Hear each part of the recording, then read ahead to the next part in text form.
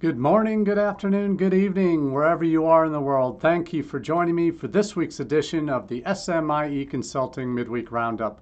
I'm your host, Marty Bennett, and today, July 7th, 2021, we're going to be asking three questions and answering them that we've been hearing from international educators the past week. First up, what do students want this fall? Second, can you over-communicate your vaccine policy? And third, how are UK universities responding to aggregators? We'll talk about these three questions and more in just a minute. Before we do, want to say obviously a special shout out to those that are watching live here on Facebook every Wednesday at 1 p.m. Eastern. It's always a pleasure to be coming to you as part of your work week. And every day we talk about the differences in our international education approaches in the United States compared to other countries, and we're certainly going to be one that we'll be sharing with you in the coming days and weeks as we look to talk about what's happening in our wider world. So we appreciate you being here for this week's edition of the Midweek Roundup. And we're going to start with a question that seems a little bit simple, but it's certainly one that is important as we answer the questions that we see boiling up all over, really. And in terms of what we see as important issues in prospective students' lives as they are looking to make that important decision related to where they're going to study. In the coming days and weeks, they're looking to join in and be a part of institutions around the world for their first live experience studying in person. And we're really at a point in the pandemic where we're seeing a lot of challenges, frankly, to institutions that are having issues with regards to how they're managing the crisis of COVID-19 on their campuses. We're also seeing a variety of different challenges that you're seeing on your own campuses related to vaccination policies. So it's important at this point to really pause and take a look at what students are actually asking for or expecting in the coming days and weeks as they make their arrangements to come to campus this fall.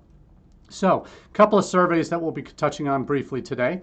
First is one by Into Partnerships. They have surveyed 625 students across 80 countries, students that were going to be coming for study in the fall. Those were bound for the U.S. actually had the most positive outlook on their study plans for the fall term. With 63% showing that were most positive about their future related to their study. Why is that? Because they were vast majority, 90% of U.S. colleges are planning to be in person this fall, and that makes an important difference in international students' preferences for where they want to be and how they want to study. So the UK and US did seem to be the two destinations that were the most positive for currently in the pipeline students for study. And if you'd like to get more information on this article that I'm referencing, as with all the pieces of news that we cover, we've dropped the links into the comments section on the Facebook page for SMIE Consulting that you're watching now live. If you're watching on repeat on YouTube, you can get the link to the Facebook page to get those news stories that we cover. But you can also get that through our SMIE Consulting newsletter called All the SMIE News Fit to Share. And that comes out Mondays at 9 a.m. Eastern. You can go to smieconsulting.org/subscribe to subscribe to the newsletter and also see all past editions of our news that we share main themes with here on Wednesdays. So aside from this Into Partnerships survey, what I think is important to keep in mind with any student survey is take a look at what when they ask the question, what are they most looking forward to? What's the reasons for motivations for studying abroad? Those kinds of questions, because that matters.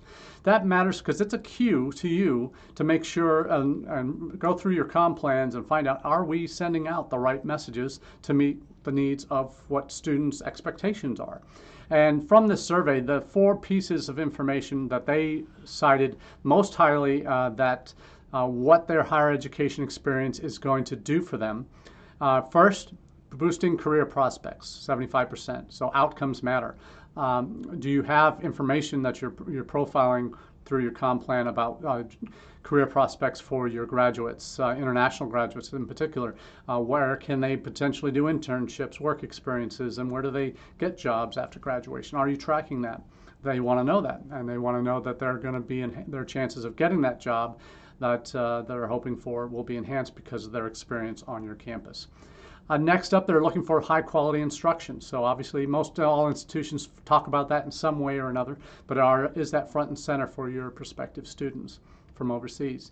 Intercultural exchange at 62%, and then engaging with students from across the world also at 62%. So those were the 4 clear, far and away winners in terms of what students are prioritizing and are expecting from their experiences. So I think it's going to be important as you look to your comm plans for this last stretch before students arrive, if those have been emphasized in the previous few months that you've been sending out messages to these students. And also, it's a good reset for the coming year if you don't have those already part of your plan to connect with your prospective audiences. So good insight from that Into survey in terms of student preferences. There's also one from QS. QS, as you know, connected to the world rankings. They have their own world rankings that they produce yearly, but they also do ongoing reports on student preferences for studying overseas. And this one is they have a monthly report that they put out, and this one that I'm dropping the link to on the Facebook page does cover a lot of you fill this form out, you'll get the report link. So that's a good place to start. I'll also be putting my copy of that report in the comments as well. And the highlights I really want to stress, and there's data on in this survey about the impacts, how effective higher education institutions have been in managing the return to study during this phase of the pandemic, getting student impacts on that. It's also, this survey does look at currently enrolled students who are not yet in country, what their perspectives are on the various issues involved. So there's some decent data in here that gives you a mix of what current and prospective students are doing. It talks about what campuses have done to, and this is not just U.S., this is global, what campuses have done to limit the spread of coronavirus on campus in the past year in terms of online education, masking, and all of that type of thing.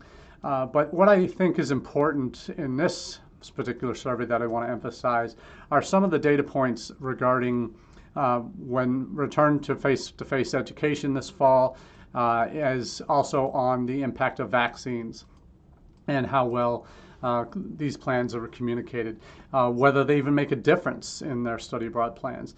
The lion's share of students that were surveyed for this through the QS report say that it hasn't made any difference to my educational plans, 42%.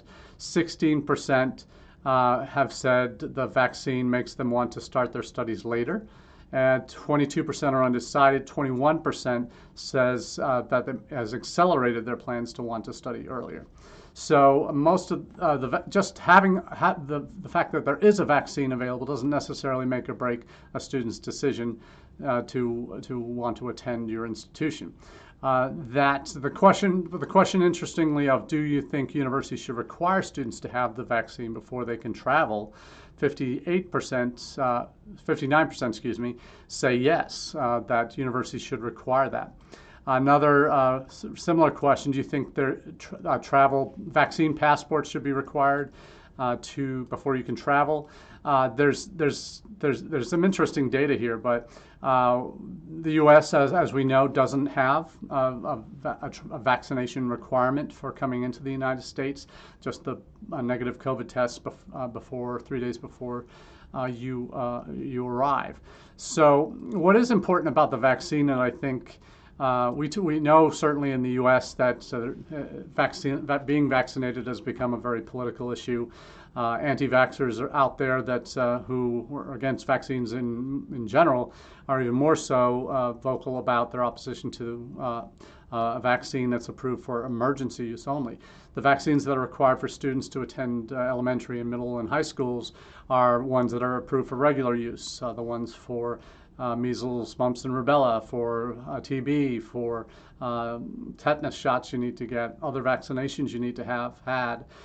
Those are all approved for regular use. There's even in the QS survey, there's some data there that indicates that students are still a little bit concerned. In some countries, some students that were quoted in this survey results show that they are worried about an emergency use vaccine, and there's not enough data yet, and how can it be trusted? And so there's legitimacy on both sides of the issue here. But what I think is important to keep in mind is that not students, international students, are not always going to be in the camp of, yes, I want to have a vaccine, even though you may be requiring it. Some campuses may be putting off prospective international students if they know that they're going to have a vaccine in order to attend. So that's just an area of concern, because I know a lot of the press, certainly in the U.S., has been all over the fact that these 500 plus schools now, which has been pretty much the same for the last month, it hasn't really improved or increased significantly, that there have been so many institutions that are really it's been in the news that everybody's requiring vaccinations now for students to start study. I've talked at length on this roundup about how that is potentially troubling for international students that don't have access to a vaccine before they arrive, and that's even if they do have access to a vaccine, it might not be the right one, depending on where your institution's stance is on requiring which kind of vaccines, the FDA, CDC approved or the WHO approved. What happens if they don't have either of those two, like the Russian Sputnik vaccine, and a couple of others that are locally produced that aren't on these approved lists yet. And again, all these approvals have just been for emergency use only, not regular use. So it's going to be interesting to follow this as the discussions continue. We'll talk in our next question here. Can you over-communicate your vaccine policy? Obviously, it's related. And even the most prestigious institutions who have made decisions, like, for example, Harvard and many of the Ivies now are going to be requiring vaccinations for incoming students. Their policy is, yes, it's going to be required, and they do make exceptions or do allow for WHO and Food and Drug Administration approved vaccines. That's in order to live on campus. So that's their policy. Harvard will require that all students receive a COVID-19 vaccination authorized by the U.S. Food and Drug Administration or WHO in order to live on campus next semester. So because of many other countries have not had the fast rollouts of vaccines like we have had in the U.S., there are international students that are quoted in this Harvard Crimson article saying that they have real questions about what I'm not going to be able to get one before I arrive. How am I supposed to get one? And that they really haven't, the university hasn't updated their websites. They might have sent emails out, but the websites haven't, they may need to quarantine, or there are other concerns that are important here, testing, masking, all these other things that they're going to want to find out about. So one student felt he was going to need to quarantine upon arrival based on previous university communication to international students. So that's a real concern. If that's what a student has been communicated, but that's not the case, is something that you really want to make sure that you're communicating well and consistently across the board. And that this is the real challenge, isn't it? It's the time in the year when, during the summer, where everybody's kind of getting ready for new students to arrive, but you're also struggling with the kinds of procedural changes. Last year it was whether you're going to be in person, hybrid, or fully online. This year it's a combination of that, which though most are going to be fully in person, there may be still some hybrid courses. Will that impact new students' ability to come into the country? How have you communicated that? And the vaccine policy, the testing policy, the masking policy. How have you communicated those things? Quarantining. How have you communicated these steps to your new students? Has it been one email that was sent out with all that information? Or has this been sent out through email on your website and social media and maybe live chats, pre-departure orientations? How have you been covering this very essential topic in your communication with your incoming students? You cannot over-communicate it in terms of what your policies are right now for vaccines, testing, quarantining, masking, all of these things. They need to know modality of study for the fall. All of that needs to be front and center in almost every communication you have with your incoming students, so you eliminate that confusion. Because if all students go off is what they see in the news in their home countries about what's being planned in the United States, or vaccine policies, or visa at consulates, you might think that they're never going to get a visa appointment, and you might think that everybody's going to require a vaccine. If you don't have one before you leave, you're not going to be able to enter the U.S. But right now, the only travel requirement related to COVID is you got to get tested 3 days before you come, and it's got to be negative to get on a plane to come to the U.S. That's right now the only travel restriction that exists. If there are any changes, you certainly need to be front and center and make sure you're on top of that as soon as it happens, so that you can communicate and update your incoming students about what any changes to that policy will be.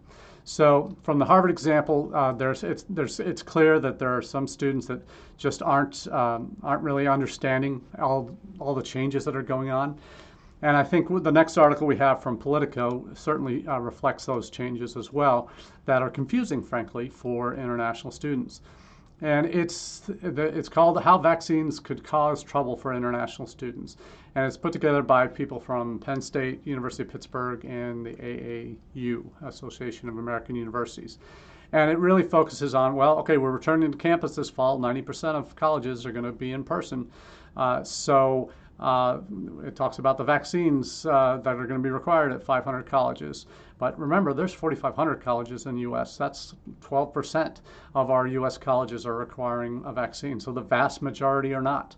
So, but the students, if that's all they hear is that news about 500 colleges, they think, oh my gosh, all U.S. colleges are requiring vaccines. So this, which vaccines you will accept is going to be an important distinction you need to make. Will you accept only WHO and FDA, or any vaccination? Like the folks at NYU and Carnegie Mellon, they're saying that if they've got vaccinations for any vaccine, they will accept that. But that's an important thing that you need to be clear with your students about, what the policy actually is. No matter what it is, make sure it's clear, and make sure it's communicated, and make sure it's done on multiple channels at multiple times over the next few days and weeks before they get on a plane to come to you. As you want to eliminate as much confusion and take out as much stress in this process as you can to make that student feel more comfortable about their decision to come to your campus for study. So this is an important one. Certainly we all need to be paying attention to.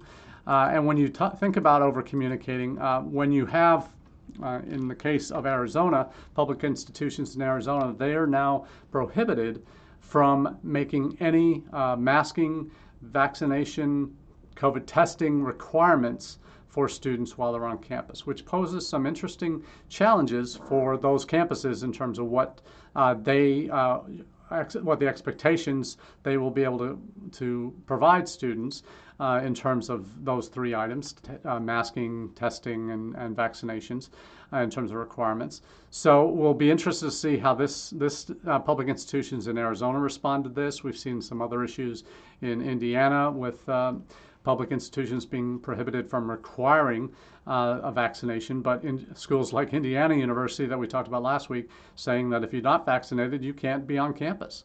You can't even be employed at IU if you're not, unless you fall into the medical or religious exemptions that exist there. And if you're not in one of those, you're out of luck at that school, which is interesting because it is a very popular destination for international students in the top 20. So it's going to be interesting moving forward what campuses will do. And the key is whatever your policy is, make sure a student can recite it back to you by the time they get to campus, because you want to have made that impression very clear as to what the expectation is, because it will make a difference in how effective you are in your ability to enroll these students this coming fall term. Last piece in the puzzle for this before we move on to our final question of the day, and that has to do with regard to an article from the Pi News entitled "Stakeholders Call for Clear Communications on U.S. University Vaccine Requirements." Why? Because you can't say it enough. Because if students only listen to what they see in the news, they're going to get one message. If they're hearing that, then they hear your message, which may be very different, particularly if you're not requiring a vaccine. You want to make sure that your policy is clear, that you're, again, making that point over and over again. And the people that they're interviewing for this one, it's folks at ACE, American Council on Education. It's folks from the North American Association of Indian Students. And that's some people who are obviously thinking about this. And you think about accessibility to vaccines. It's a big driver for students if they know that they don't have to worry about it, trying to find one in country where they might not be very accessible. And there may be people many months ahead of them in the line for a vaccine in their home country. If they know that you're going to provide those vaccines and they want them, and it's not required, but they can get one, that may be a great source of comfort for them. And Alan Goodman, in one of the previous articles, makes that point, that this is an opportunity for the U.S. universities to provide kind of vaccine diplomacy for in American higher education, in terms of showing that, hey, we understand it's a need. You might not have it in your country for many months or a year to be able to get a vaccine if you weren't leaving the country. We want you to know that if you want one and you're here in the U.S., you can get one. And that's a real coup, I think, if we're thinking about it through that lens of what the student's thinking. The student that is maybe cautious, they've lost loved ones to COVID-19, they want to get vaccinated. That's a real important piece of the puzzle for them that will give them peace of mind, give their parents peace of mind, other relatives peace of mind. But that's something that your policies, whatever it may be on your campus, should be communicated and should have already been communicated in various ways to those incoming students that you're expecting to enroll in the coming 6 weeks to a month or 2 months. So let's think about how you do that, and through social media, through live chats, through pre-departure orientations, through email messaging, and combinations of all of those is an important part, and your website. No student should come to you this fall to enroll that doesn't know what your policy is. And that's something that you really need to hammer home with every conversation, every message, every post that is related to incoming student requirements. This is what you need to be focusing on. Last year was a whole different set of issues. This year, vaccinations are going to be top of the list, and other related topics to their enrollment in the coming fall. Will they need to quarantine? Will they need to regular testing, even if they are vaccinated? What are those policies going to be? Because you'd rather tell them this information in advance, be as clear as possible with them, with your policy, before they take the time to get on that plane and to come to you. So we'll talk more about these very important issues in the coming days and weeks, but clear communications, again, can't be overemphasized at this important time in the admissions cycle. Now let's shift gears and get to our last question. How are UK universities responding to aggregators? And this is important here. We've talked about what an agent aggregator is on the podcast, on the roundup here for the last 3 or 4 months. So hopefully we don't have to rehash that now. But what we're talking about with aggregators there's different kinds. There are the more traditional aggregators, which are the pathway providers that have networks of agents in different countries that help recruit students for different institutions that they have pathway programs on. There are Before that, there's groups like IDP. IDP is probably the oldest agent network in the world. They've been around since the mid-'80s, recruiting initially for Australian universities, but are now doing that for Australian, British, Canadian, New Zealand, and U.S. institutions. So that's something that's and they provide obviously boots on the ground in a number of different countries, 32 countries I think it is now for IDP. Other aggregators may have larger agent pools, and that would be the newest wave of agent aggregators, which are the EdTech platforms, the Adventus, the Apply Board, the DreamApply, Educo. Those are the ones that have been coming up recently that have gotten venture capital investment to bolster their startup costs, that have enrolled hundreds, if not thousands, of agents from around the world to direct their students to this platform. And this platform will have profiles in different countries where these aggregator platforms have signed up institutions in the US, in the UK, Canada, Australia, New Zealand, wherever it might be. These institutions that the aggregators have on their platforms are the targets for the students that are being directed to by the agents that are signed up with these aggregators. So they play the middleman. They do all the payments to the agents. You have obviously your sign-on fees for working with an institution and are working with an aggregator platform, or depending what it is per student cost, whatever it might be. But the institute, they pay the agents directly. You don't really deal with the agents, so that's been a major concern typically as to whether these aggregators allow the transparency that universities that are working with agents now expect to have in terms of how their messages are translated to students in different markets. You get the issues of, well, how do we know who these agents are in the first place? You really don't have that with these platform-based EdTech aggregators. So there's a lot of a distinct feeling of a lack of control in a lot of institutions' eyes. So the reason I bring this topic up and ask it is, well, it's important to know how aggregators are not just for the U.S. They are global. Agents recruit students to go to many destination countries. And we've talking about what aggregators are, you see a lot of these companies that might be based in, like Plyboard is based in Canadian or company. Adventus is an Australian company. Others are, Educo is an Australian company. Others as well that have the certainly multinational purpose. And the Student Apply is another as well. Catalyst, GEM, that really, again, take away and provide a completely online space where students can find universities and can then hopefully enroll. So find the ones that are good fits and all of those interesting dynamics that must occur during the attraction of students to institutions.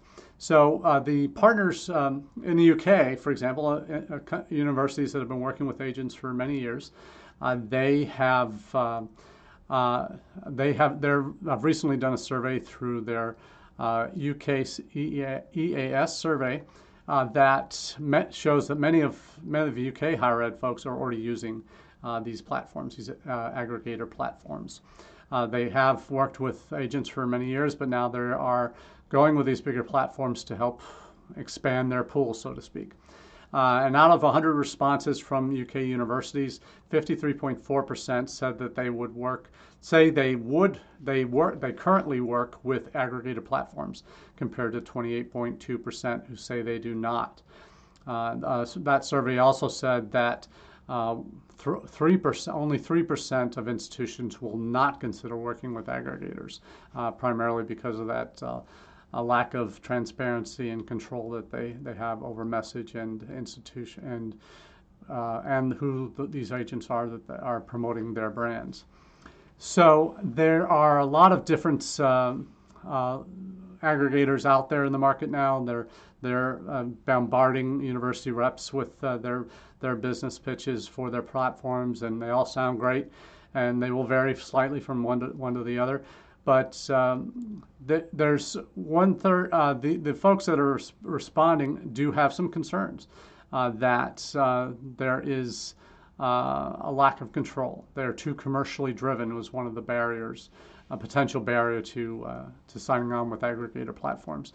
So we'll see where that goes. If that's just a recency bias, that because it's a newer phenomenon, they don't want to trust it yet because they don't know how it all operates. We may see changes in those attitudes, but as for now, aggregators are here to stay in the UK. They're making their presence felt in Canada and Australia, New Zealand, and here in the US. Probably the last great frontier for them in terms of the English-speaking world. But we'll see where those go. We'll see what the future holds for these platforms, but we'll certainly have more on that in the coming weeks and months. Last thought for the day, for those of you who are world football fans, you know, and who know me, you know my heritage, being born in England. Later today at 3 p.m. Eastern, big day for England, chance to make it to the Euro 2020 finals. Prediction for the game will be a 3-0 victory for the English. Sorry to my Danish colleagues, but you've had a great run and an inspirational one at that. And we'll be looking forward to a final on Sunday between England and Italy. So until next time, we wish you the very best and look forward to future conversations. Have a great day.